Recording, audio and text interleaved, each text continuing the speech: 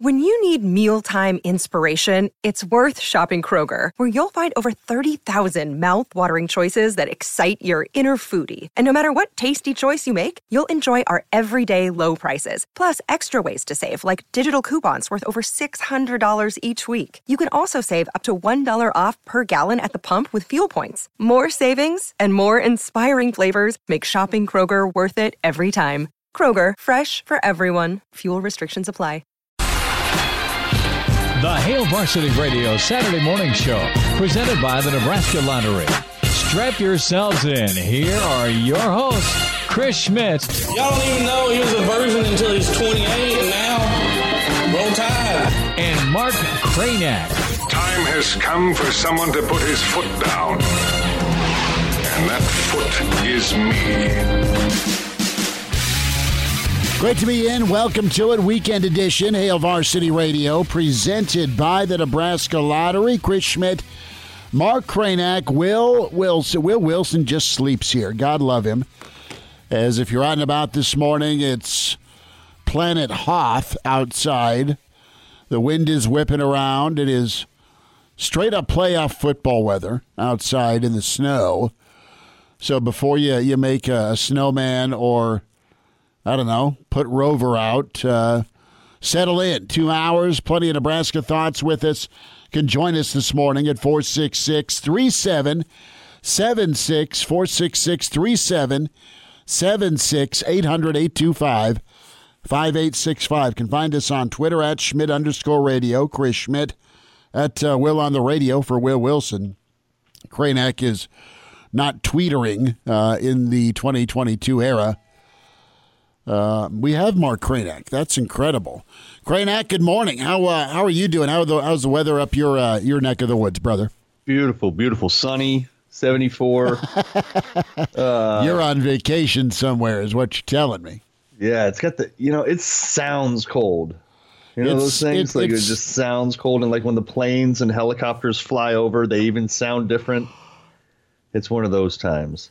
But it might be good. It might be good sledding weather today. It is. You got a couple little ones. You'll take sledding. Junior has his first intramurals, brother, basketball game. Yeah, he decided not to get cut from Lincoln Southwest freshman team, so he's playing, smart. He's smart. He is playing intramural ball with his buddies.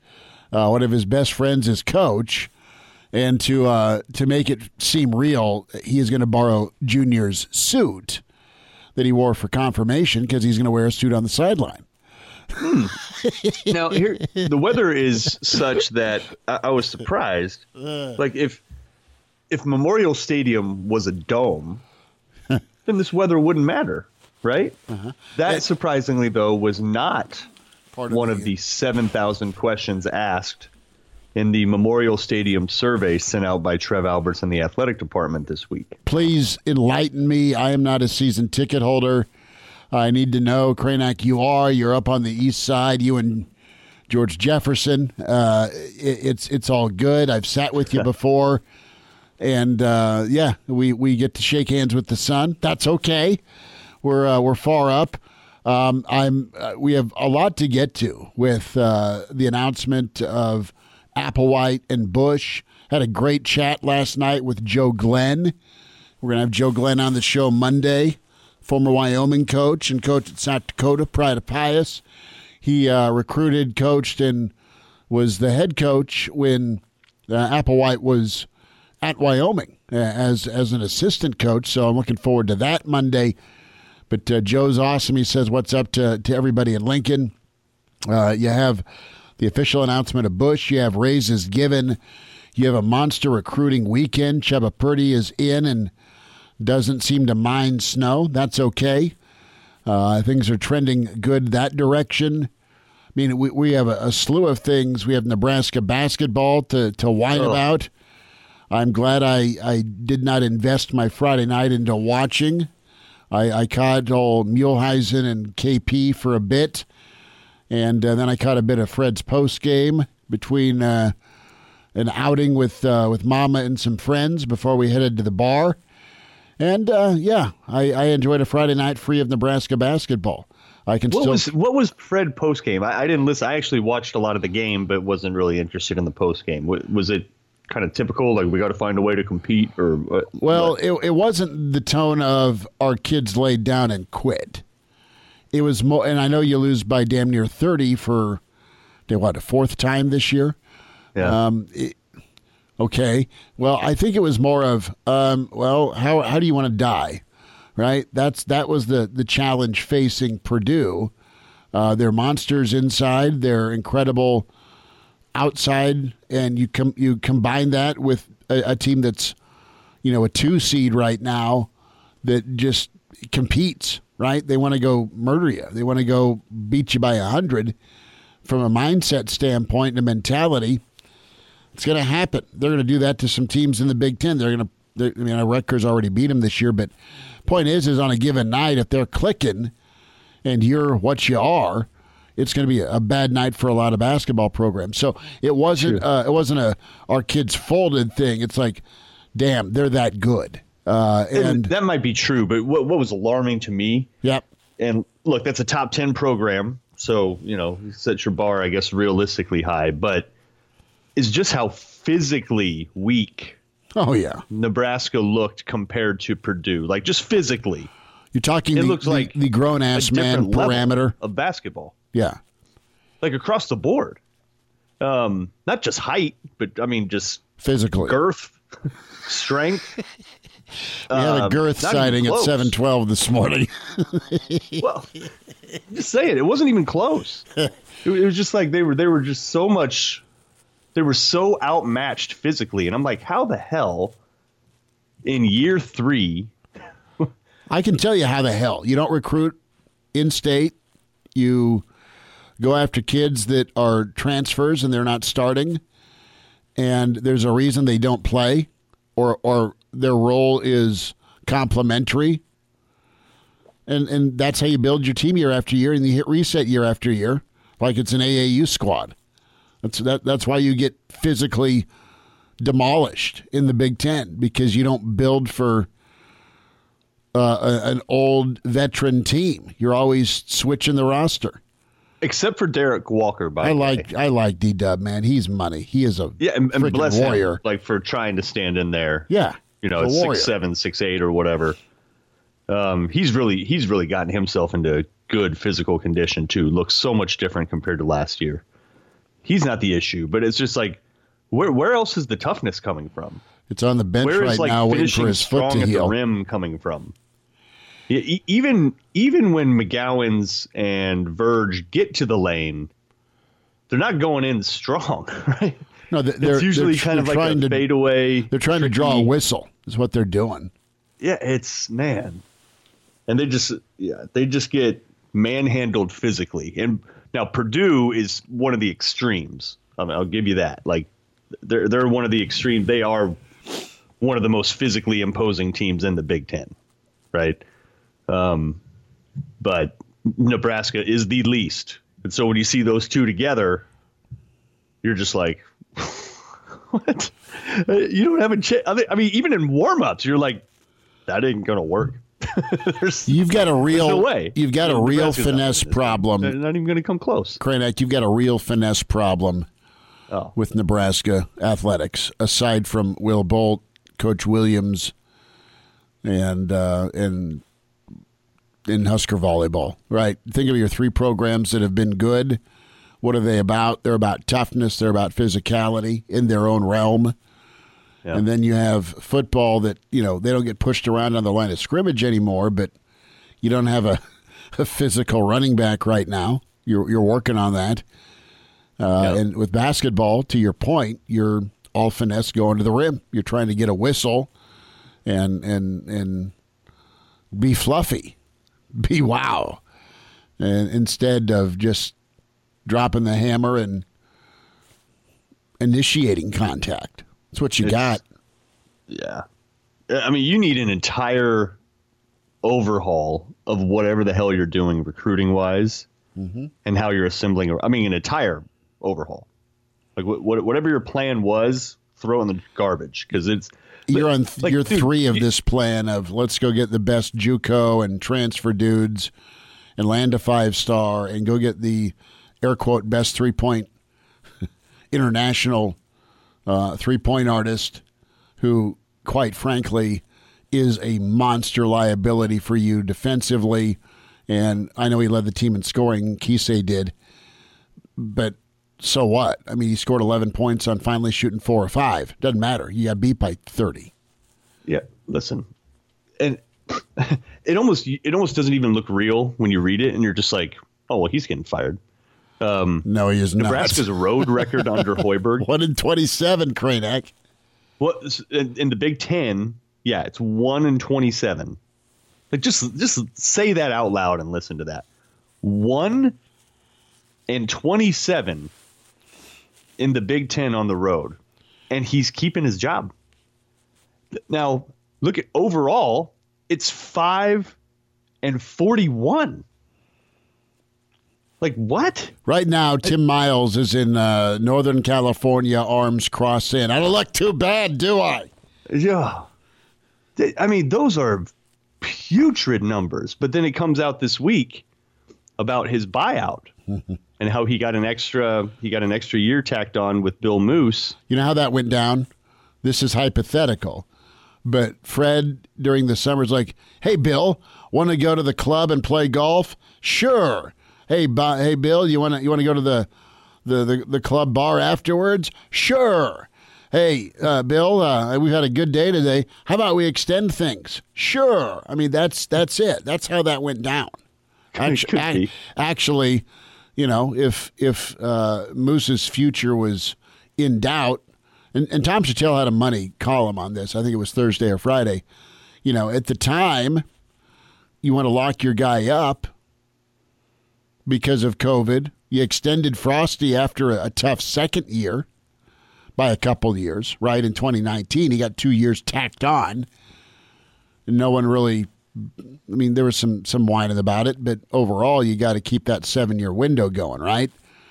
Well, the problem isn't from a timing standpoint, post-COVID, keeping Fred around, despite, you know, a couple of tough years. It's, all right, nobody knew about it. You could have looked, but why look? Because who in their right mind at this current moment in time would have extended Fred? Well, a year and a half ago, it was probably a discussion point to keep him around. Yeah. It's all about timing and hindsight.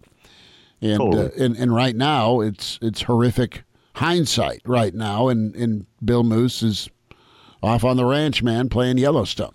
Well, it would cost $18.5 million to fire Fred. Yes, it would. $18.5 million. I don't want to fire Fred. I can't excuse what their results are. I can't excuse their recruiting philosophy. Can't excuse the basketball IQ with who he brings in. The kids don't listen to him, or it takes 7 games in before he starts benching people. I can't excuse his management. But when I think of a good basketball guy, and you talk to people in all different leagues, internationally, you talk to folks in the NBA, you talk to folks in the Big 12, you talk to Tom Izzo. I mean, you talk to folks that are basketball dudes, and they're like, no, Fred's money. And all of that can be true, but it sure as hell ain't money right now. Yeah, well, it's one of the first times, I think, out of any coach that I've followed at Nebraska in any sport where it is just so blatantly obvious that they just got to go. Do you think he wants to be here? Fred? Well, look, how do you go? You almost have to try to go 5-41 on the road. Like what? 5-41? You've gotten one Big Ten road win? One? Was that Penn State? Out of 28 tries? Like, come on, man! Like that, it's like it was Penn State. It was bringing in Teddy Buckets to hit that buzzer beater before he got booted. Well, hey, this is a manual count, so don't quote me on this, but it's around here. Guess how many scholarship athletes have walked through the Hendricks Center since Hoiberg has been here? How many people, how many different human beings have been on scholarship? I'm going to say 36. It's 27. Yeah, I aimed high. 27. That's nuts. 27 people in 3 years. You can't find 5 to maybe get road win number 2 on the road. NC State, they took them to 4 overtimes. Can we count that? Well, look, and that was close. Look, look. It's not been all bad. but that's your bright spot, right? A 4 overtime loss at North Carolina State's a bright spot. Meanwhile, you got these, like you mentioned, Chris, like you have like 4 30-point losses or something like that. I mean, come on. My boy's watching it last night, and he's just literally saying out loud, he's like, "Daddy, what's wrong with this anymore? Daddy, what's wrong with Daddy, what's wrong with Nebraska basketball? I don't know, son. All kinds of weather, all stick together. You can't just be a friend." He's just like refuses. He's just like, "I'm not watching this garbage." There's a problem when in juniors, a teenager now, and he's 15, and the time of father-son activity is fleeting because I'm a loser in his eyes. Say, Junior, you want to go watch Nebraska basketball? I got a couple of seats. Let's go get a burger. Let's go hang out. I'm good. Yeah. I'm good. Can you get me football seats? Sure. How about club? Do it yourself. I mean, at least he's interested in Nebraska football. He was engaged and just genuinely jacked about going to watch a 3-9 team because they were in it to break your heart every ball game, right? Then there's basketball, which he loves it, and I couldn't pay him to go. It's a problem. It's a problem right now. Speaking of paying him to go, Chris, we mentioned it earlier, the Memorial Stadium Improvement Experience Survey. How was by that? The University of Nebraska. How was that, Donor? You tell me. How was the survey? I love Trev, and I think that's really cool that he's got a survey out there. Lay it out for us, non-season ticket holder. I will tell you, it was thorough, very thorough, and it sort of became a choose-your-own-adventure. Like, because you answered this, that would lead to a whole nother slew of questions, right? Yep. I will tell you this. With that survey, it is clear to me that they are considering everything at that stadium. And it felt like their goals were a few things. One was to just kind of gauge interest on different ways that they could add. I'll start here with like premium seating. Yep. So, and they asked, and they showed you like examples. Like, here's like a loge box. Here is a luxury box. Here is an on-field level. Here is a sideline level. Here is an all-you-can-eat sort of bar restaurant with open-air patio. Here is this. Here it like showed you all the different ways with examples of other schools and how they do it. And just kind of saying, would you be interested in something like this? Oh, you would. Okay. How much would you be willing to pay for something like this? And then they would list a certain price point. Mm-hmm. And if you're like, wouldn't buy it all, they're like, well, what if it was this amount? No, not at all. What if it was this amount? Right? So they're not only gauging interest in the type of premium seating that they could add, but also trying to get an idea of like price points that they think the demand could that where they would meet the demand, right? And then beyond that, they're asking about food options. They're asking about sound system. They're asking about chair backs and comfort. They're asking about Wi-Fi, of course. They're asking about parking, stadium entry, stadium exit, like how satisfied you are with either of these things. What is the most important thing to correct out of any of those? So super thorough. They said it would take 15 minutes. It took me like 25 because there were that many questions. So I don't know. I just came away encouraged that they legitimately are considering everything. And the way things are answered will really shape how things go. That is impressive. Trev's got phenomenal business acumen, right? I mean, he looks the part of the CEO, but he is acting the part from a management standpoint. And that is important, right? You've got all shapes and sizes and backgrounds of Husker Nation that you need their input from. And you've got folks that want to go to the football game because they grew up doing it and love Nebraska football. Oh, that was another one, Chris. You just reminded me. You've got folks that go, and we'll go there in 2 seconds, because they want to be seen, right? I mean, it's let's go to the club and do our thing. You've got folks also that is their family splurge, okay? Where they're not, and it's okay, they're not rolling in dough, but man, they make it work, or they have, a family connection, so it's been passed on. The grandfather clause, where they're still in it despite maybe not having the income dear old dad had. I mean, there's so many different roads to take with this, but to me, it's about seating and comfort, right? You need a little more room on the wooden benches, and by the way, let's toss the wooden benches. There's the topic of alcohol sales, make it more of a party. That was brought up. And first and foremost, you don't really care, what element you're in. If there's not enough elbow room, or you want a different slice of pizza, or bring back fountain Coke or whatever, start winning damn football games. I think that's the echo. Start winning games first and foremost. But Cranack, dive in a little bit further with, if you want to share some of your answers.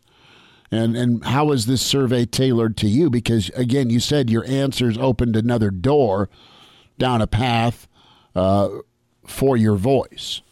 Yeah. Well, one of the first questions, too, by the way, that was interesting, and it's a pretty important question. It has consequences. But it talked about the grandfather clause and how, there are multiple people in pretty nice areas of the stadium that don't have to donate, or they donate a very little amount because it's, grandfathered. Those tickets have been in their family for a long time. And it asks the question, would you be more interested? Do you think that's fair? Do you think that's okay? And I'm like, no, I don't think that's okay. Because the bulk of the stadium, the bulk of the season ticket holders, if you weren't grandfathered in by decades of ticket ownership, you have to donate a certain amount to be able to acquire a certain level of seat. And the fact that there are a bunch of people that don't have to do that, it's like, hell no. Because that ultimately raises the price for everyone else. Mm-hmm. And look, I appreciate that it's tradition, and your grandfather's grandfather had these seats back in the 30s or 40s or 50 or whatever. Great, but times have changed, and now you need to pony up like everybody else. You've had decades of carte blanche where you've not been shaken down. Maybe that's the wrong term, but you've not had to donate like the rest of us, and you have 10 times better seats. No more. Meanwhile, Cranack, you've got seats. You want your little ones to someday have your seats, and you want to be able to afford those things. So when Nebraska win, not if, they get back, you don't want to turn into Chiefs fan. Case in point, down at Arrowhead a month ago, maybe 5 weeks ago. We go see Vegas. We go see the Chiefs. Not necessarily diehard Chief fans, but it sounded like a good thing to do on a Sunday. Let's go watch NFL action. And you're sitting next to a couple of folks that have been there since the Marty Ball and Okoye era. All right, go back 30 years.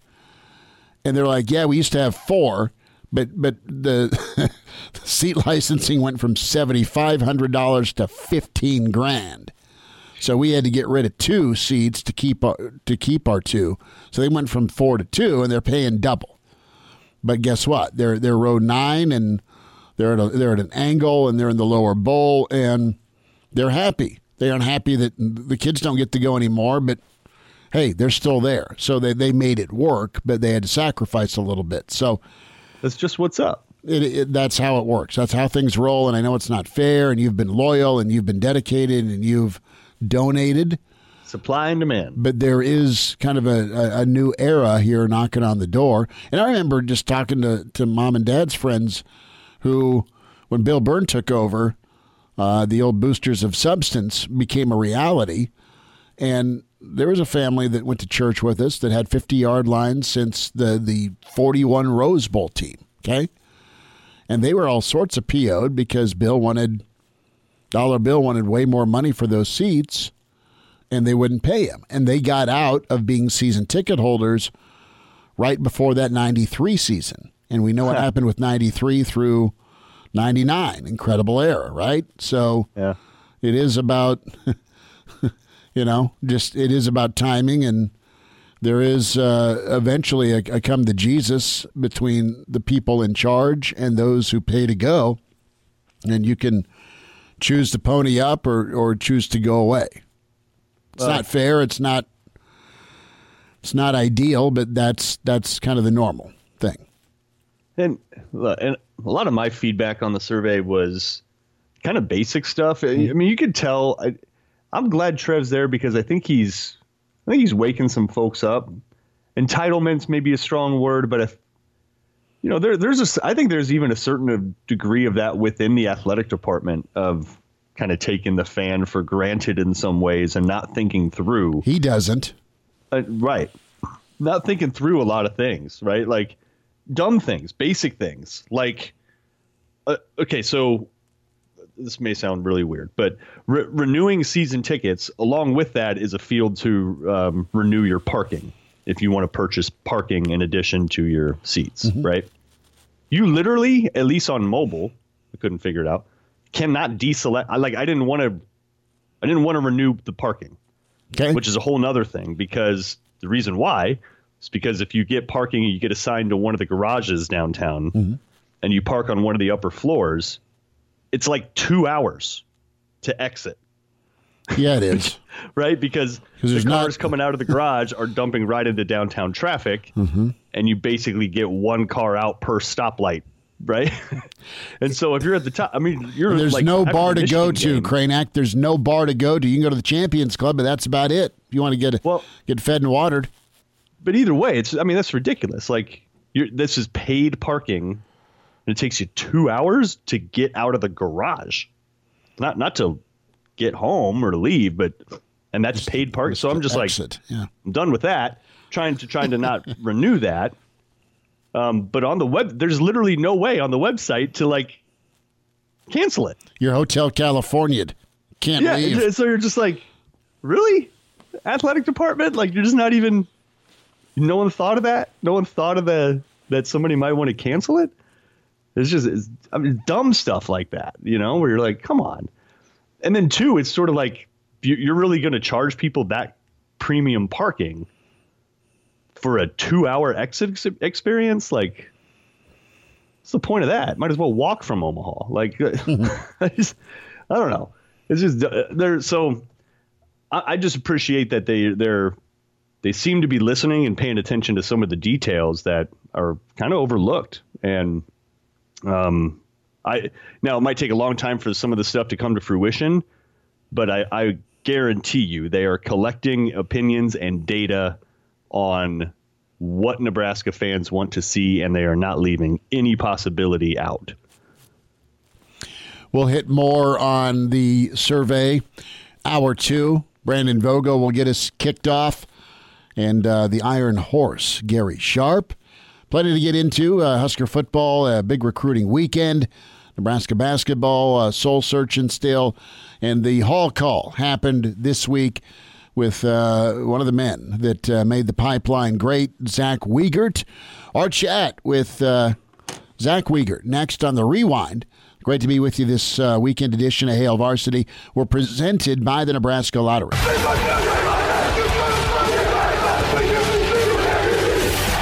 With Hail Varsity Radio, presented by the Nebraska Lottery, with Chris Schmidt and Mark Cranack. Back into it. It's Hail Varsity Radio, presented by the Nebraska Lottery, and one of the leaders of the pipeline, an All-American, a Nebraska Hall of Famer, now a College Football Hall of Famer for the 2022 class. Zach Wiegert with us. Zach, good to speak with you again. It's been a while, I think pre-Boulder. A great day for you. Congratulations on the College Football Hall of Fame. How do you feel? Oh, it's a great day. You go on after college and you play some ball and work, and you don't really think about it, and then you get a call and you get in, and then you start reflecting back to all the great times and great players you played with. And I always have told my other linemen, I'll mention them by name every time something like this happens. So Brandon Stye, Aaron Graham, Joel Wilkes, and Rob Zadeka, this is as much a testament to them, because you don't win stuff like this as an individual playing offensive line. So.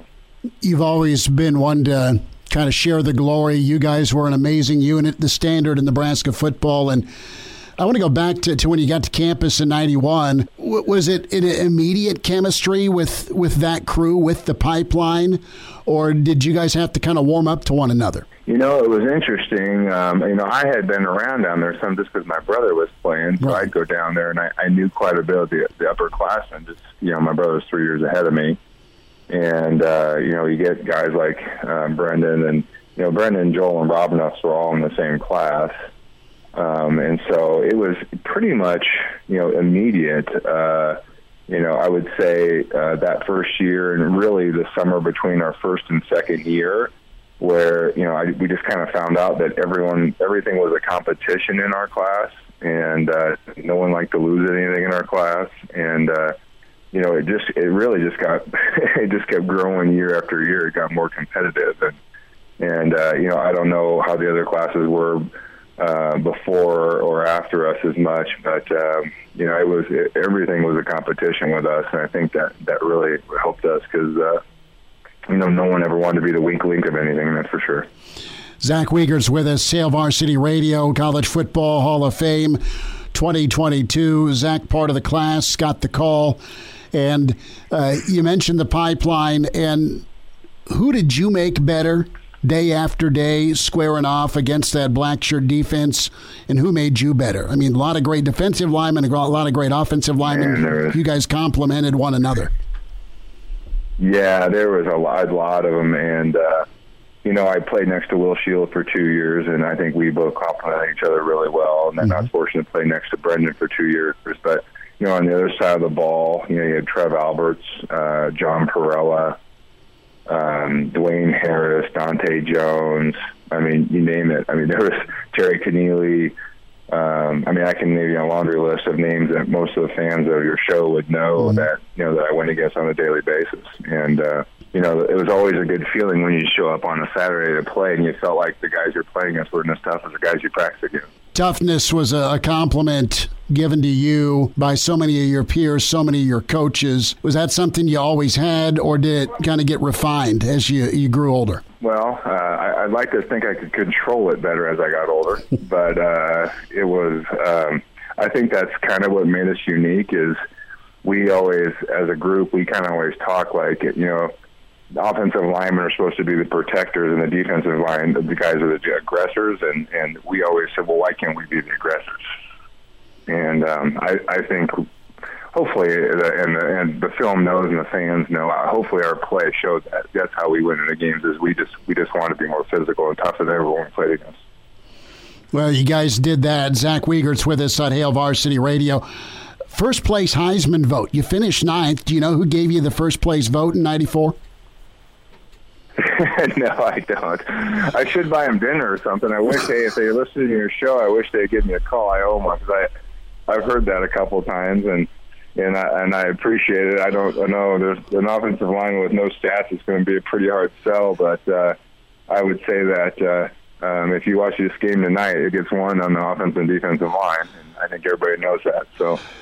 But that was. I remember hearing that back in the day. But it was an honor that someone thought I should have won the Heisman Trophy for sure. Well, you guys on the line need the credit, right? And you had the pancake stat. You had you never allowed any sacks stat. But I want to get into the Sunday morning pancake feed. I mean, what was the record with the Pipeline Group, who took down the most pancakes with Mill? I don't remember. I think it was a toss-up every year. Everyone ate till they were sick. But, man, we could eat a lot of food back then. I mean, I remember we did some photos that people can probably dig up from somewhere, and we had a stack of pancakes in front of us that was, 3 foot tall. And I have to say that whole thing about went down, which is kind of scary to think. But we used to burn quite a few calories back in the day. Zach, there's footage out there of the Orange Bowl, and there's been quite a bit on Twitter with the national title game tonight, and there's different clips of different title games being shown. Of course, the Fiesta Bowl win over Florida, the win by you guys against the U and Warren Sapp in Miami, the heartbreak against Florida State the year before.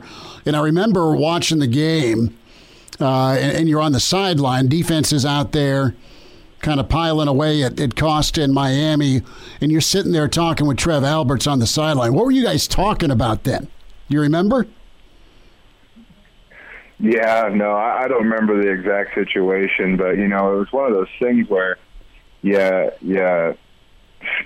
things happened in a game, and it's just unfortunate you had some turnovers and things like that, and it was just a conversation of like, that we're going to get them, where, you just felt like that we were going to get it done. And the same thing the junior year, I mean, we just had a mentality that we could beat anyone we played against the last couple of years I was there. And I don't remember ever having a negative conversation on the sideline of ever anyone thinking we weren't going to win any game we played, which is, that's half a win in this belief, right? It is. And was there a tipping point moment in your career in Nebraska where, all right, we can believe, but now we kind of showed it? Was there a game that you point to?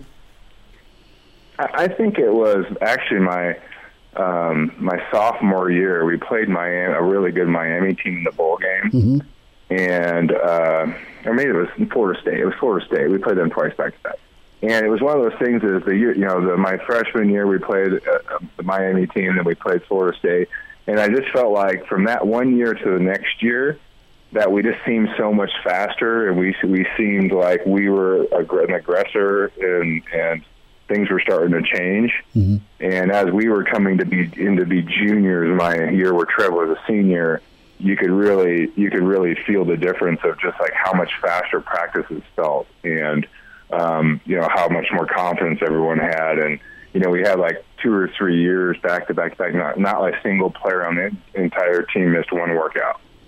So you could just see the level of dedication and the level of talent just keep growing. Zach Wiegert. I would say that was probably it. Was probably that bowl game my sophomore year.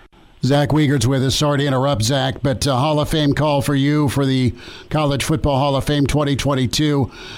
Get your thoughts before we say goodbye, Zach, and thanks again for a few minutes on your big day. You look at Trev Alberts, now AD Trev. You've been close with Trev. Thoughts on where he's at with this program? And then also you look at Nebraska as they look towards 2022. How you feeling about Nebraska football? Well, Trev's a winner. I've been around him I've known him for years and years, and Trev's a winner, and they couldn't have picked a better one to help lead. He knows how to get it done for sure.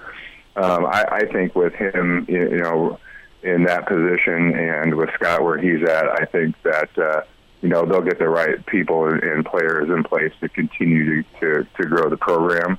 Like I said, I just have been around Trev too long to I just know he'll do work tirelessly to bring back winning to Nebraska, because I know that means as much to him as it does to me and a lot of ex-players. So. Do you down for quite a few games, or how do you spend your Saturdays? Yeah, no, I go to most games. I probably make 75-80% of the home games, and usually try to catch a couple away games every year. So, yeah, I've got lots of tickets. So I'm a big supporter. Good work, Zach Wiegert with us. Zach, congrats on the Hall of Fame call, and we'll do this again. Thanks for the time. Thank you. Take care. Early to rise with Hail Varsity Radio, the voice of Husker Nation. Here's Chris Schmidt and Mark Cranack. Winding down this first hour, weekend edition, Hail Varsity Radio, presented by the Nebraska Lottery. Chris Schmidt, Mark Cranack. Will Wilson in. If you're on about around Lincoln this morning, be careful.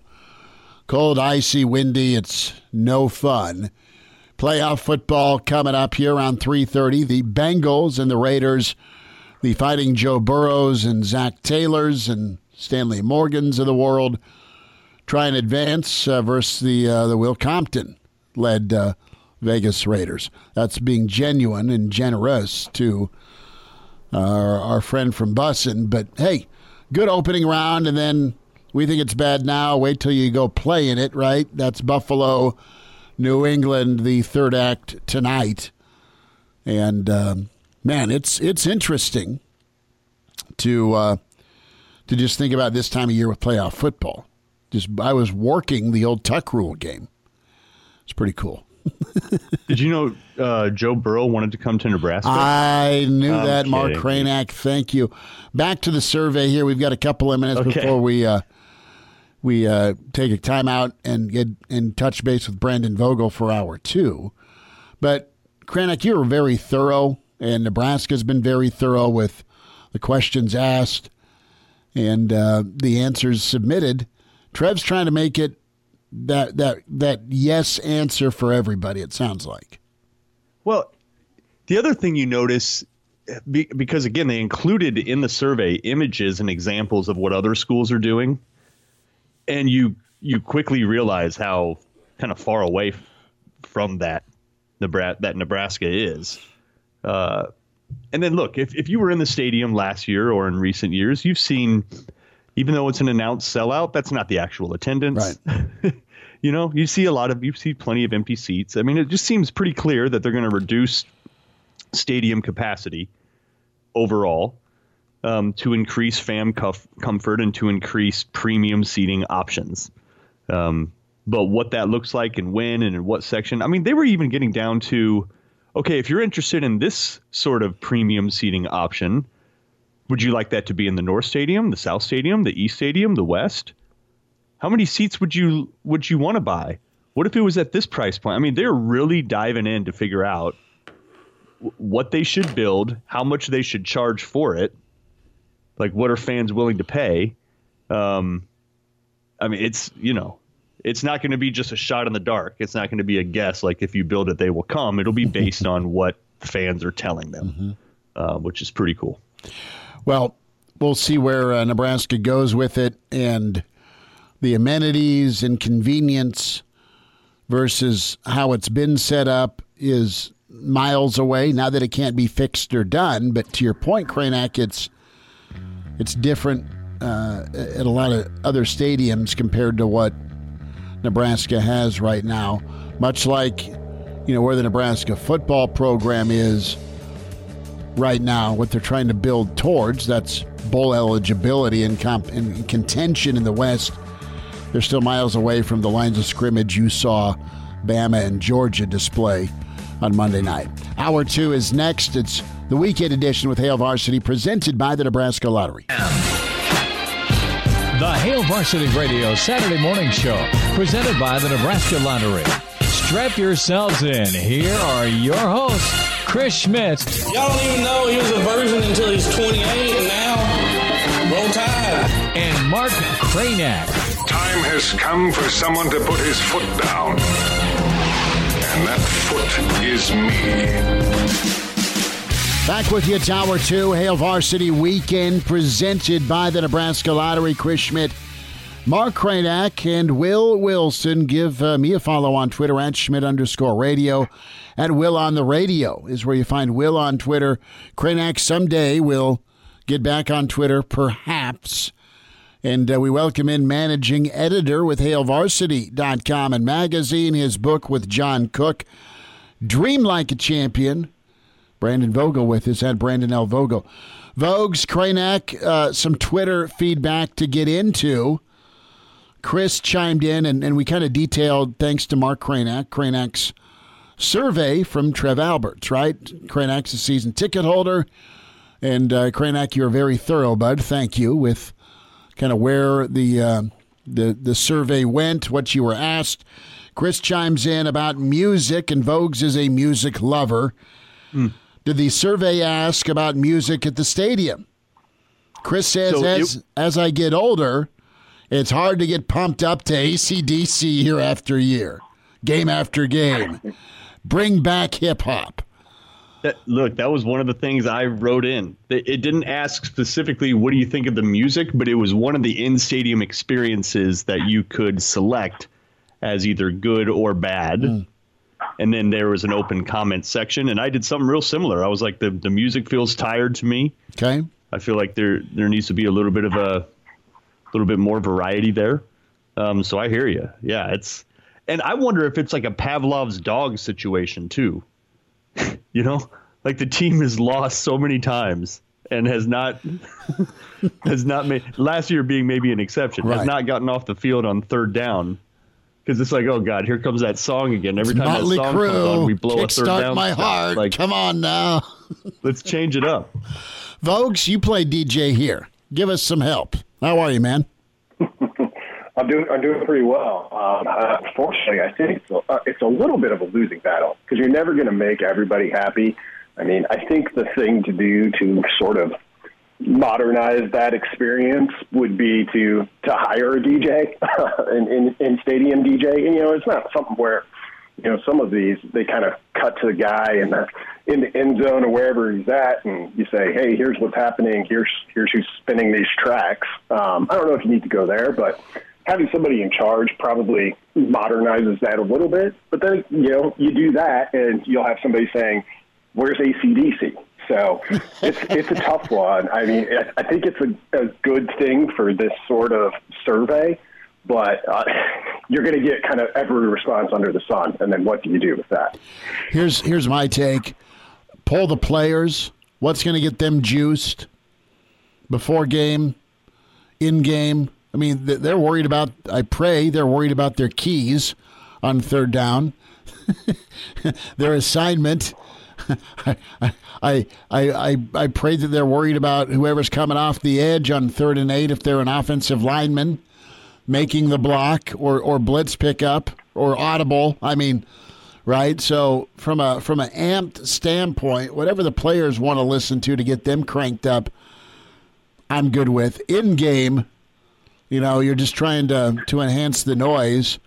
And the fan base is incredible. Nebraska's traveled for decades to road venues, to bowl games. It's been a while since they've had a chance to go to bowl games, but 3-9 was still pretty well packed up in a really supportive way. Where you're coming out for Iowa, you're coming. I mean, who the hell goes to watch for 3-9 football? Not Jacksonville fans, right? I mean. Nebraska football, really, to the fans' credit, was there through thick and thin, through a ton of heartbreak, and I think that's important. But yeah, the music's there.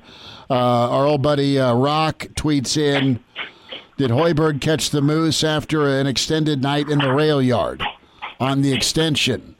Off the top rope this morning, Rock. Thank you for that tweet. Vogues, we'll go to the Hoiberg and basketball dilemma in a moment. Back to more of the survey discussion point. We spent a lot of time on it. Other news and notes this week we'll get to you. But overall, your gauge on Trev Alberts and what he's doing here, the job he's doing from a survey standpoint. Kranak's opened up quite a bit on what he's put down and responded with. You as a guy who covers Nebraska football, what does this moment in time say to you between the fan base and proposed improvements with the amenities? Yeah, I think it's been clear since Alberts took over, and even if clear from his time at Omaha, that he's somebody who's constantly looking forward, and it puts him in this interesting position, given, he was a Nebraska great, but it gets hard when you're as storied a program and a football experience as Nebraska has been in the past, to have somebody who's going to kind of raise their hand and say, you know what, we want to keep as much of that as we can, but we kind of got to get with the times here. And, I've seen some parts of that survey, and they're talking about wedge seating, and it's like, here's an example from Kentucky and South Carolina and wherever else. So this is kind of his first, I think, big offensive move in that to say, like, hey, we're going to modernize some pieces of this, but we're not going to do it without your feedback. And you counterpoint that with him just kind of pulling the trigger on paper tickets, which was something that was simple, but was important to people. So I think he kind of straddles both worlds in a way that makes him unique to handle this a little bit, because it's tricky. Brandon Vogel is with us on Hail Varsity Radio. Yeah, you're totally right, Brandon. It's the level of detail that was in that survey was what was, I guess, the most reassuring to me as I took it, asking about ledge seating, loge seating, on-field, different types of luxury suite layouts, including pictures and comparisons to what other schools are doing collectively as you're looking at it, too. There was even one about a year-round like restaurant and social club, which apparently exists at some other schools. Like, would you be interested in that? I'm like, no, settle down. Like, okay, I need to go to the social club in Lincoln, But the level of detail that they are trying to acquire, and it's a bit of a cliche in some ways, but they're going to make data-driven decisions. Like, they really are, because depending on how you answered the survey, it would just dive deeper down that rabbit hole. And I think that's the thing that stands out about Trev that's maybe different, is just how detail-oriented the guy is. And then how do you expect that to maybe manifest itself throughout the athletic department as he grows into his tenure here? Yeah, I think we'll see that first and foremost with sort of the facilities and some of the fan experience that they can do. I think we'll eventually see it as there's inevitable change amongst the coaching staff. I mean, coaching hires is still the I guess, front door for any athletic director. And with where Alberts came in, Moose hired a lot of people, not just the high profile names we talk about every week, but across sports. He made a lot of coaching hires. So there's not a lot right now for Alberts to do. Though he may not have long, depending on how things shake out in a couple ways. But I'll credit him for being patient on that. I thought he came up with a pretty good solution for the current state of the football program. And until then, this will be kind of our foremost look at how he's going to change things. And then the big ones will eventually come, whether that's via his choice or someone else's. Brandon Vogel's with us, Weekend Edition, Hail Varsity Radio, at Brandon L. Vogel on Twitter. Vogel's going to get to the two hires this week. Bill Busch announced early in the week, I think it was Tuesday, and Thursday you had Brian Applewhite. Going to start off with your read and feel on Applewhite, his resume, and his task with the running back room. How do you feel about the hire? Yeah, I really like the Wyoming/Colorado State kind of stretch of his career, first as a player and then as an assistant coach. I know those places aren't physically close to Lincoln, but ideologically I think they are. And I think that helps. So you have someone who, has been in Texas for the past couple of seasons, which helps you in the past two seasons. But he's also, going to Lincoln, Nebraska isn't going to be totally unfamiliar with him. And, we all kind of know, and I think there was a lot of support for this hire, at least from the fan base, that Ron Brown was kind of there as an option. So for Nebraska to go outside of that tells me that they must have seen something they liked quite a bit in Applewhite. And going through his kind of career history, there's not a lot there that says, no, this wasn't the pick. With Brandon, with him and his Texas ties, Bill Busch and his just general recruiting acumen, Mickey Joseph with his general recruiting acumen, plus a specific territory in Louisiana, it feels like Nebraska significantly upgraded its recruiting operation. More so, you think, than what you could have expected Scott Frost to have landed, considering they were coming off of 3 wins?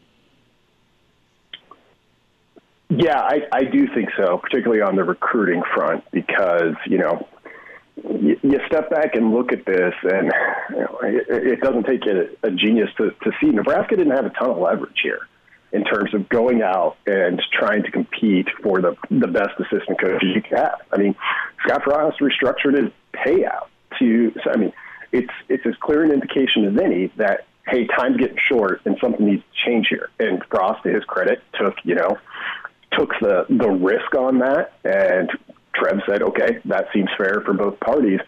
But if you're an assistant coach, if you're out there trying to pry Mark Whipple away from Pitt, he's got a good job. He's got a P5 job. He's coming off probably his best season as a coordinator yet.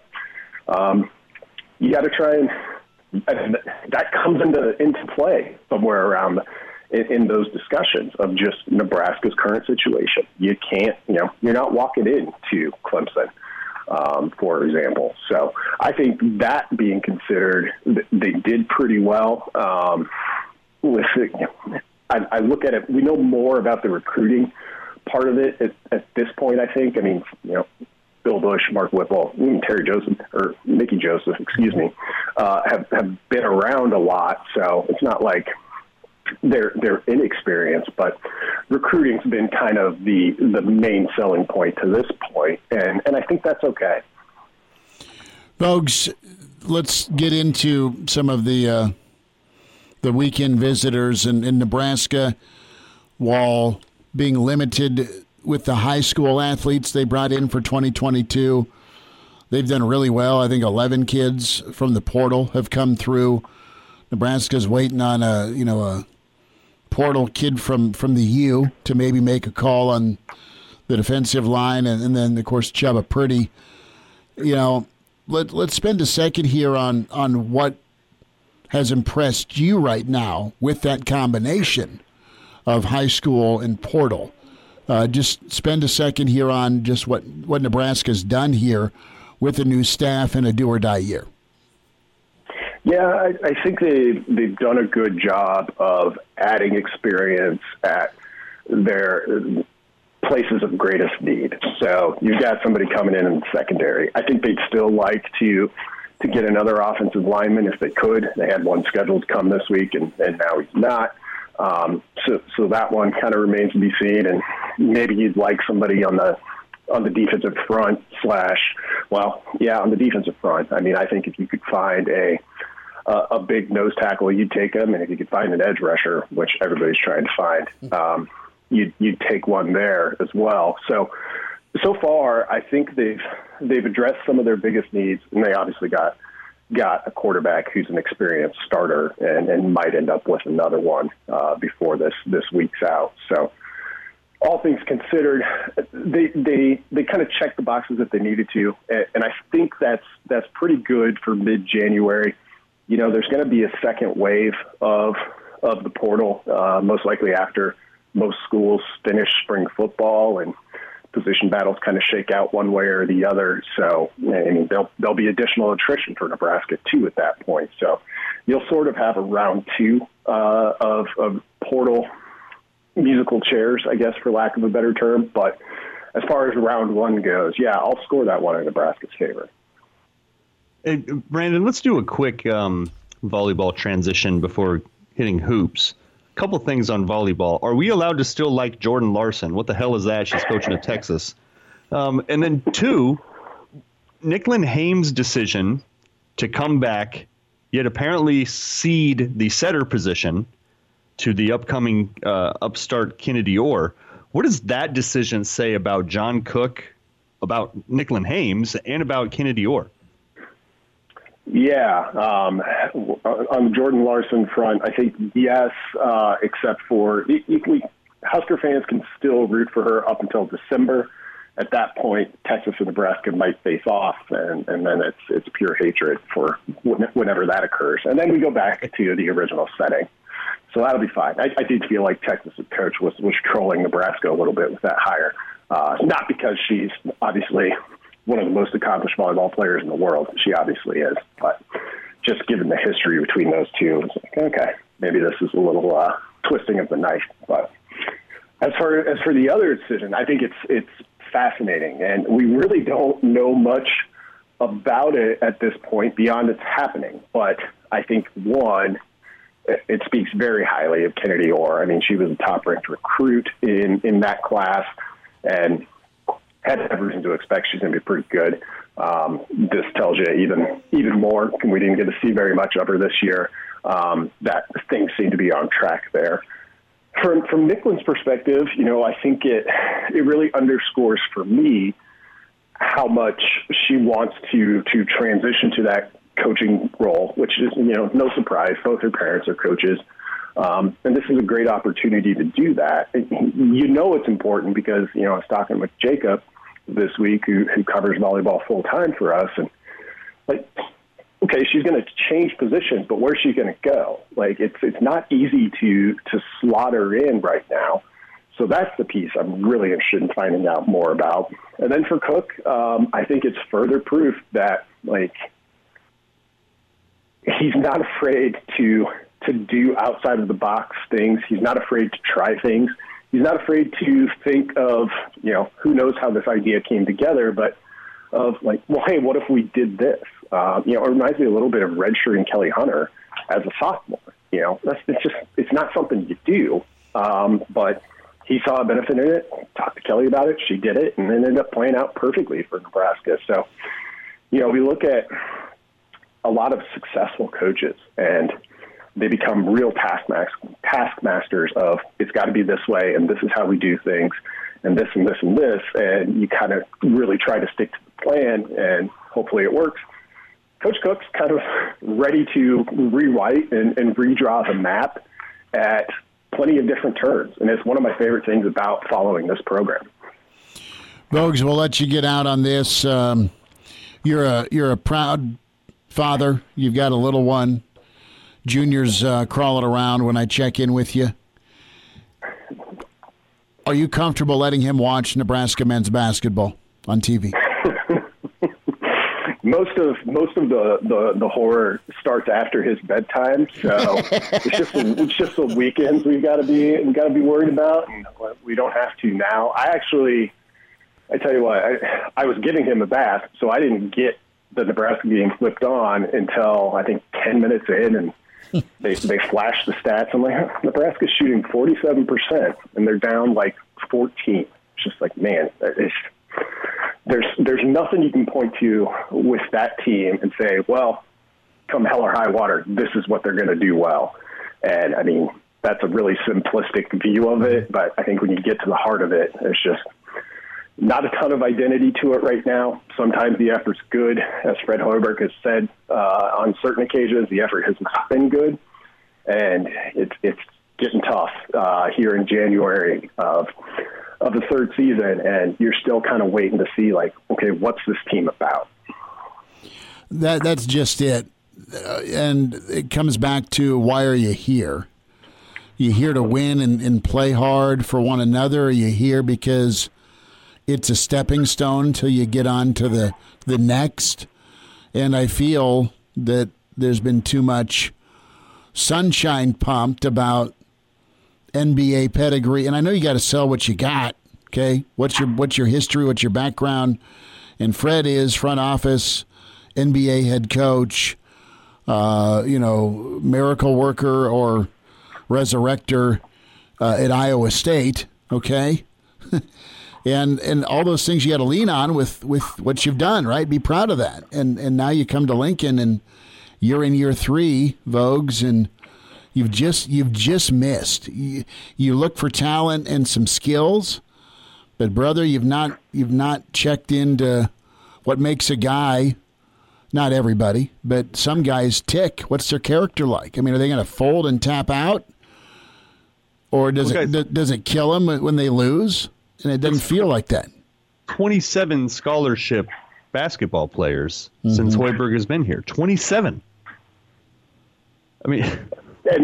And that's I think the position they're stuck in right now. So if you're going to do that, your kind of grand program vision, if you're going to turn over that much of the roster each year, it kind of has to take a backseat of we're going to play this way and this is what we believe in. You still got to have that stuff, but your primary objective then becomes you've got to build a strong team and a team that wants to be together and play together.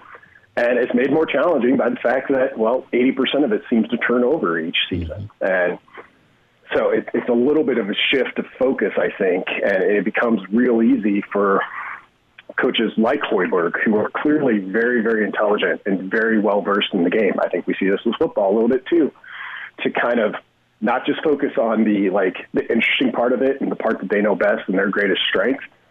If the results aren't coming, you got to switch it up and say, well, maybe we need to put our focus on some other piece of it, because certainly some piece seems to be missing.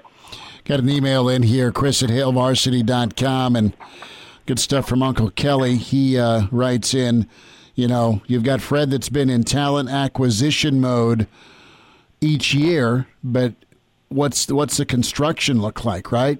What's the regard been for building a team? And let's just go accumulate all this talent, guys, and worry about it fitting, And that's just the truth of it, because Fred knows basketball. But you want to talk about just going to your job and hating it? He's got to be getting into that neighborhood, because it's never ending. Yeah, his frustration is pretty apparent at times, and that's a change, I think, from previous seasons. And you're right; it's with the roster. It's not like you can look at this team and be like, "Oh, they're just a year away." I look at this team and if they don't get a couple of Big Ten wins, or even if they do, what's it going to look like next year? You're probably going to have a ton of turnover again, because right now things don't seem like they're a ton of fun. No, and do they win again? People say, they'll win a couple of Big Ten games, they'll win 4, they'll get to 10 wins. I don't know. I mean, the Big Ten, Nebraska's it. Nebraska's the yes at last call, okay? That's who they are in this league. Everyone else has at least got some sort of, courage to go pull off a win or an upset. And then there's the really, really good teams that can kill you outside and in like a Purdue. So I feel bad for him, but it's kind of his own making, I mean, he's the one who put the menu together. Vogues, what are you working on? Go ahead. Working on the January issue, which goes to press middle of next week. So almost got that thing licked. So that's been a passion project. I went through and scored. I think I mentioned this to you earlier. Went through and scored every Nebraska football game that they played in the Big Ten era on a 1 to 10 scale, based on just appeal, not whether they won or not. So you can look for that in the January issue. Got some great photo essays from the Final Four of volleyball, and then Eric Francis with that recent wrestling match. Got some great images there, so you can check for that. And wrapping up a little more 2022 recruiting in there, which is kind of our first chance to do that. Yep, big weekend for Nebraska. Vogues, have a good weekend. Give the little man a high five, all right? Sounds good, guys. Thanks. There he is, Brandon Vogel with us. HailVarsity.com and magazine managing editor at Brandon L. Vogel. And, that's a question parents have to ask each night Nebraska men's basketball's on the tube. Do I let my son or daughter watch this? Yeah, it's been – I saw something else, unverified, but it's something like Frost and Hoiberg combined 0 for 40 against ranked teams. That's awful. And I'm not surprised. Not verified, but it's probably in that neighborhood. Will, what's your 40? What's your pain threshold like right now, Will Wilson? You're a big Husker basketball fan. Doc wasn't this bad. I love Doc when he was here. Me too. It's just. But we felt like when T.O. made the move on Doc, it was time, and you brought in this stand-up comedian turned showman that in year 2 made it happen and had an incredible assistant in Craig Smith, who's now at Utah. And a recruiter, Kenyon Hunter. Well, that and Michael Lewis. I'm watching Bill Walton talk about LSD in Oregon, and he's like, well, there's Michael Lewis talking. I mean, Michael Lewis was on staff, for God's sake, under Miles. Now he's at UCLA killing it for Mick Cronin. And Michael Lewis could have kept some of that in-state talent here, or at least given you a good shot. Kranak, you don't have a point guard, dude. And the point guard you should have is killing it at Wisconsin right now. No, and you don't have physicality in the front court outside of Walker. Mm-hmm. You're You're lacking a lot right now, and you wonder at the end of the year how it'll shake out. Like the bit of talent that you do have, are they just going to bounce? I don't know. I don't know if McGowens and Walker, they absolutely can leave, but they've got to be like just shaking their head at this and saying, man, we're better than this. Those two guys have an extra year. Maybe they stick. I don't know who Bryce McGowens is going to listen to. If he'll listen to folks that have his best interest in mind or their best interest in mind when it comes to going pro. Because he can go play pro ball, but do you want to be in the G League, or do you want to sit and eventually, by year 3 or 4 in your pro career finally get developed that way, or do you want to spend another year in college? Do you transfer even? I mean, I'm just speculating. I have no insight. He needs to get bigger and stronger because you see some natural talent, and you got to quit whiffing on point guards. I mean, you're 0 for 3. Yeah, it's pretty poor to watch, man. You wonder how it's going to be when Trey McGowens comes back, because what he brings is what Nebraska's been lacking. Yes, but I don't know if one person is going to supercharge that thing and change it too much, but we'll see. We got to hit the break. Will Wilson's like, shut up, Schmidt, get to commercial. The Iron Horse coming up. Gary Sharp next on Hail Varsity.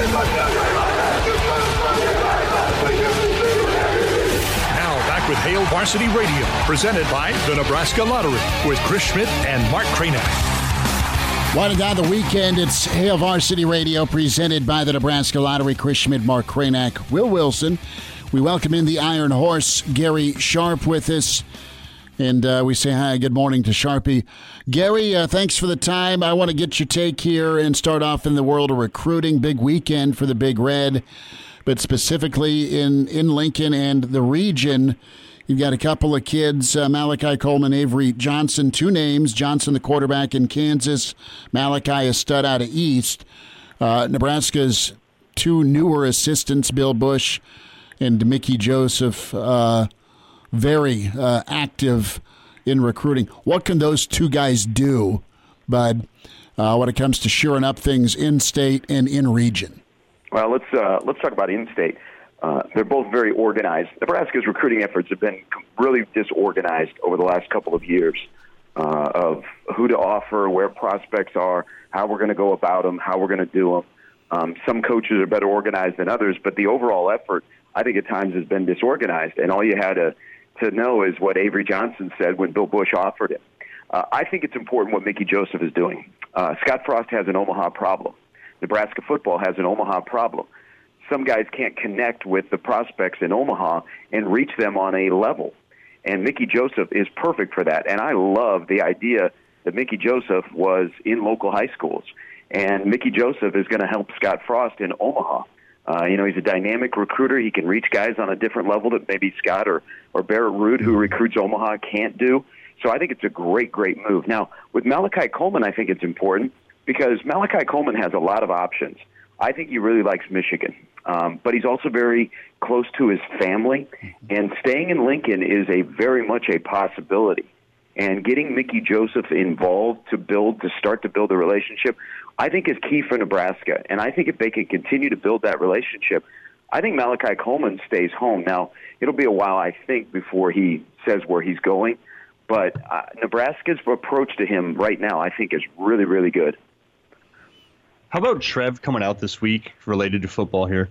How about Trev coming out this week saying, hey, how about we start by becoming the most physical football team in the Midwest? And he said it within the context of, look, let's quit worrying about trying to be a national championship contender right now.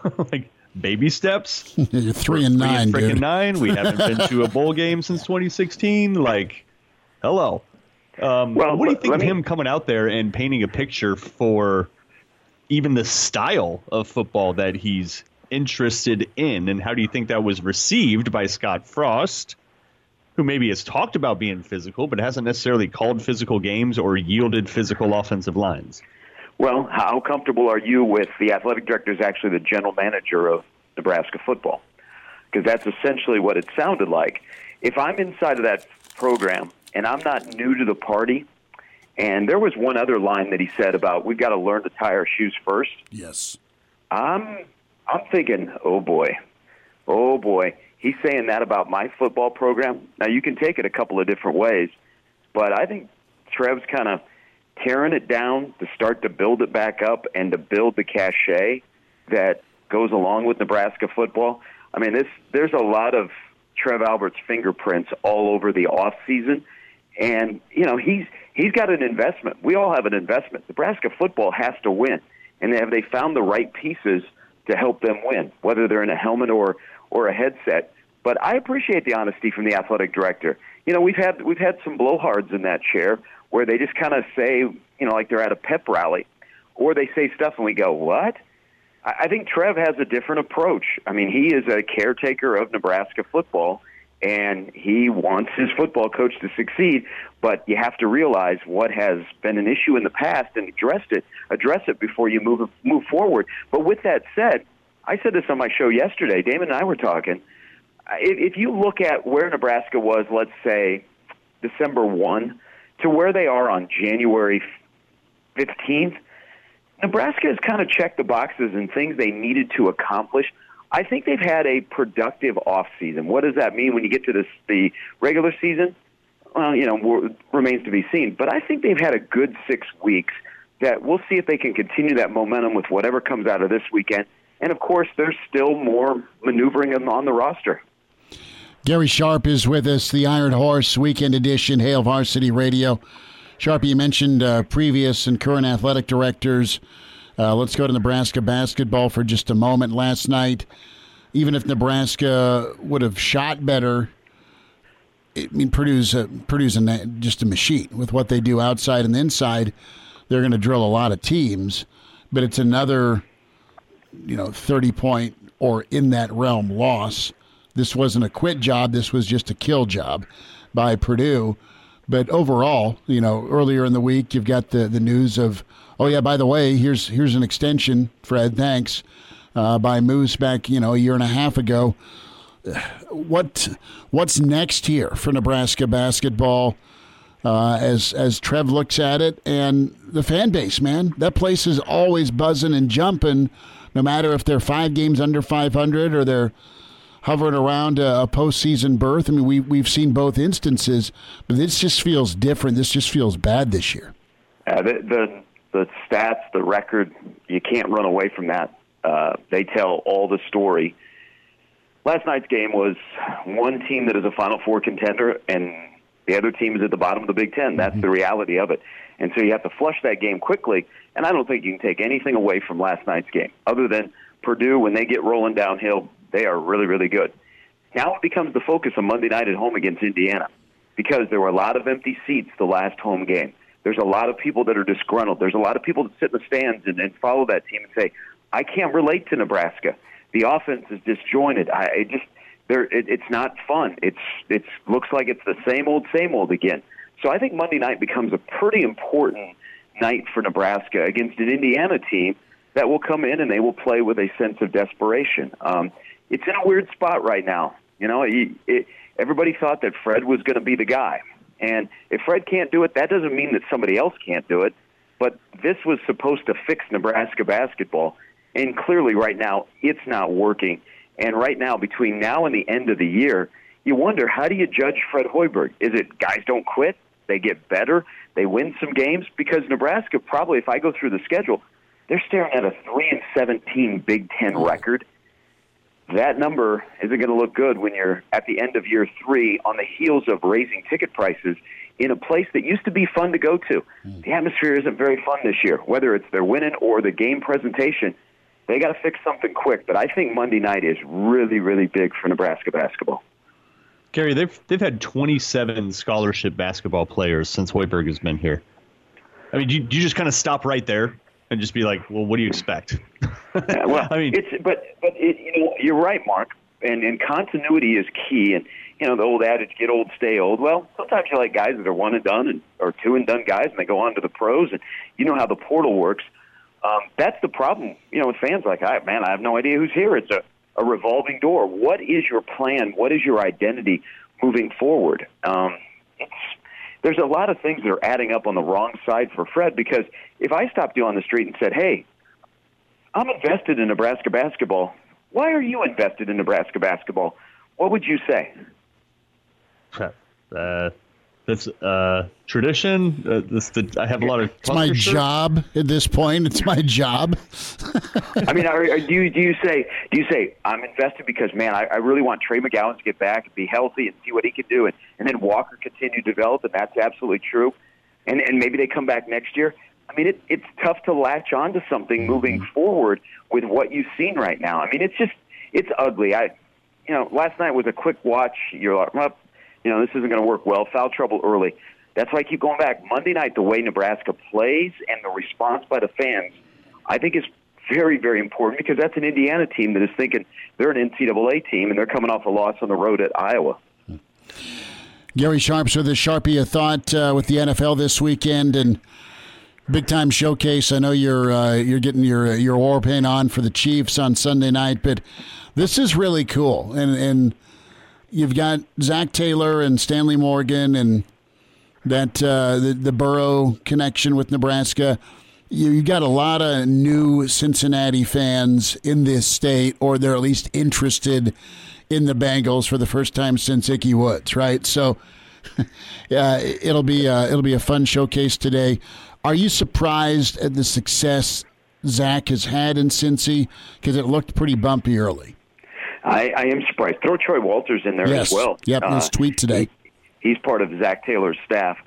I am a little bit, because I thought, it wasn't going well with Zach, and if his quarterback is not developing, that comes back on the head coach. But they've been able to find a chemistry, and, oh, by the way, find Jamar Chase out of the draft to go with his world-class young quarterback, and things have clicked, and it's good. I mean, Zach Taylor, through all of us covering Nebraska football and fans, Zach Taylor is one of the really, really good guys that have rolled through Nebraska. And he was one of the really good quarterbacks that have rolled through Nebraska, and there haven't been a ton in the last 20 years or so. So I'm happy for him. But it's the pressure cooker of what they've developed now in Cincinnati, winning a division title. If Cincinnati gets upset today by the Raiders, and there's that possibility. I mean, the Raiders are playing really well. People go, well, it's Zach Taylor's fault. But he's in a good spot, and I'm happy for him. He's a good football man. And, he was on the verge of getting fired if this year didn't turn out so well. And now he's on the verge of, continuing in Cincinnati for a while, and they may have something really good cooking. But he's a good football guy. And, I know he still keeps Nebraska at the forefront when he talks about his experience, and that is great for Nebraska. And I'm glad to read all the stories locally that are, talking to his teammates and people saying, you know what, I knew when I was playing with him, he played like a coach. Not surprised that he worked his way up through Mike Sherman, his father-in-law, Sean McVay, and now running his own team in Cincinnati and in the playoffs. Gary, as you handicap the NFC and the AFC, it feels like Green Bay is the front runner in the NFC, but AFC feels a lot more wide open. How do you handicap that? Who are you seeing as the front runner? Kansas City. Well, of course. Again, he's wearing the war paint. Take off your Chiefs hat. Do you think that objectively? Going through Tennessee, going to Nashville is going to be tough for anybody. That's a really well-built team and a coach that walks around with this huge chip on his shoulder. So going and beating Tennessee on the home field is going to be very difficult. I don't know what I'm going to get out of Kansas City. I know the line is huge tomorrow night against Pittsburgh, but Kansas City has been, the one game that they played a full 60 was against Pittsburgh, ironically, the day after Christmas. So I'm not sure what I'm going to get. Their defense hasn't been good the last 2 weeks. And I like where Buffalo's going. I mean, Buffalo's kind of built for bad weather this time of the year. They've got the number one defense. Josh Allen has more playoff experience. I like the Bills, but I think the AFC, you guys are right, it's kind of up in the air. Where in the NFC, people are narrowing in and going, man, the most complete team is Green Bay, and the road to the Super Bowl goes through Lambeau. Sharpie, we'll let you get out, bud. Last thought here, and we'll end it with Nebraska football and Coach Applewhite coming in. Your read on the hire. I know that Coach Brown was under consideration, maybe an NFL option. Coach Knox down at Florida, but Applewhite, the guy. What What do you like about him, and what's been the biggest issue with that room? Has it been talent, or has it been the development? It's been mismanaged. It's, I think Ryan Held tried a lot of different things. Nebraska hasn't had a 1,000-yard rusher since Ozigbo. You don't know who's playing. Guys don't know where they stand. It's been mismanaged. Now you have a Power 5 experienced coach that comes in. I think he's also a really good recruiter. I think he's a solid addition.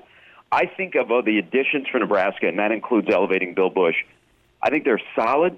I think the only guy that was hired as program altering is Mickey Joseph. But I think Applewhite is good for that room because guys in that room I think can relate to him, and he's got a good resume. But he's got some interesting decisions to make. I mean, we may get to next Saturday, guys, and there may be 8 scholarship guys in that room. So they're going to have to do, they have to make some decisions.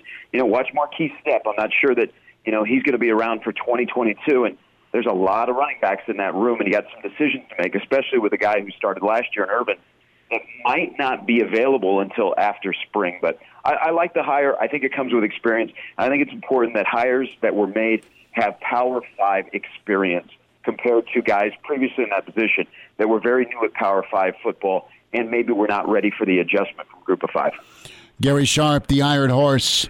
Sharpie, when are you on today or this weekend with UNO Hoops? Hey, I am in lovely Vermilion, South Dakota, guys. All right. Good. Yeah. Nice. Yeah. What's the bar there in downtown Vermilion? I know it's kind of a newer bar. I went up there with Garth. This is many Christmases ago to watch UNO. Well, I saw you up there 4 or 5 years ago. Right. I'm not sure what the bar is. I know we ate at a restaurant last night called the Old Lumber Company. Yes, that's it. That's okay. it. Yeah, yep. So, how was it? Yay or nay? It was good. It's nice little downtown. Of course, it was snowing last night. It's one of those places where the team hotel is across the street from the arena. There's not many places where you have that option. No, the old Yote Dome, man. It's a good setup. Craig Smith was up there, man, and he helped to fundraise for that. They have a beautiful basketball facility. Yeah, that was good. Yeah. Sharpie, enjoy South Dakota. Stay warm, and we'll check in next weekend, bud. Thanks, guys. Enjoy the pursuit of Chuba Purdy today, and the family on campus. Watch his social media. Oh, he'll be smiling, I'm sure. Hey, thanks, guys. Take care, bud. There he is. Gary Sharp with us. Is it Chubba or Chuba? I've always gone with the Chubba thing. I would go Chubba, obviously, but maybe it is Chuba. I don't know. Like tuba. We might have to really get that thing down because he may commit to Nebraska. Well, I know enjoy what that means. That's right. I don't know what that means. It means you have another quarterback. Yeah, it means you have like 17 quarterbacks and a couple of transfers. Yeah. I'll say this: Whipple had like 7 quarterbacks in his quarterback room at Pitt. No one wanted to leave. They all liked the guy. That's good. Yeah. He's kind of classic coach guy. Like I see him wearing bike shorts and having a whistle. He's your PE teacher. Absolutely. Yeah. Exactly. Krenak, take your gym clothes home this weekend. You're starting to attract flies. Yeah. You guys are playing like a bunch of Twinkies. Yeah. Rub some dirt on it. I see him doing that. Get me another cart. Call everybody Twinkies. Twink. I would hope you go with some other language. Krenak, enjoy your weekend, dude. Thanks for the time. You as well, sir. All right, Road Show Monday, single barrel ahead of Nebraska, Indiana with Hail Varsity. See ya.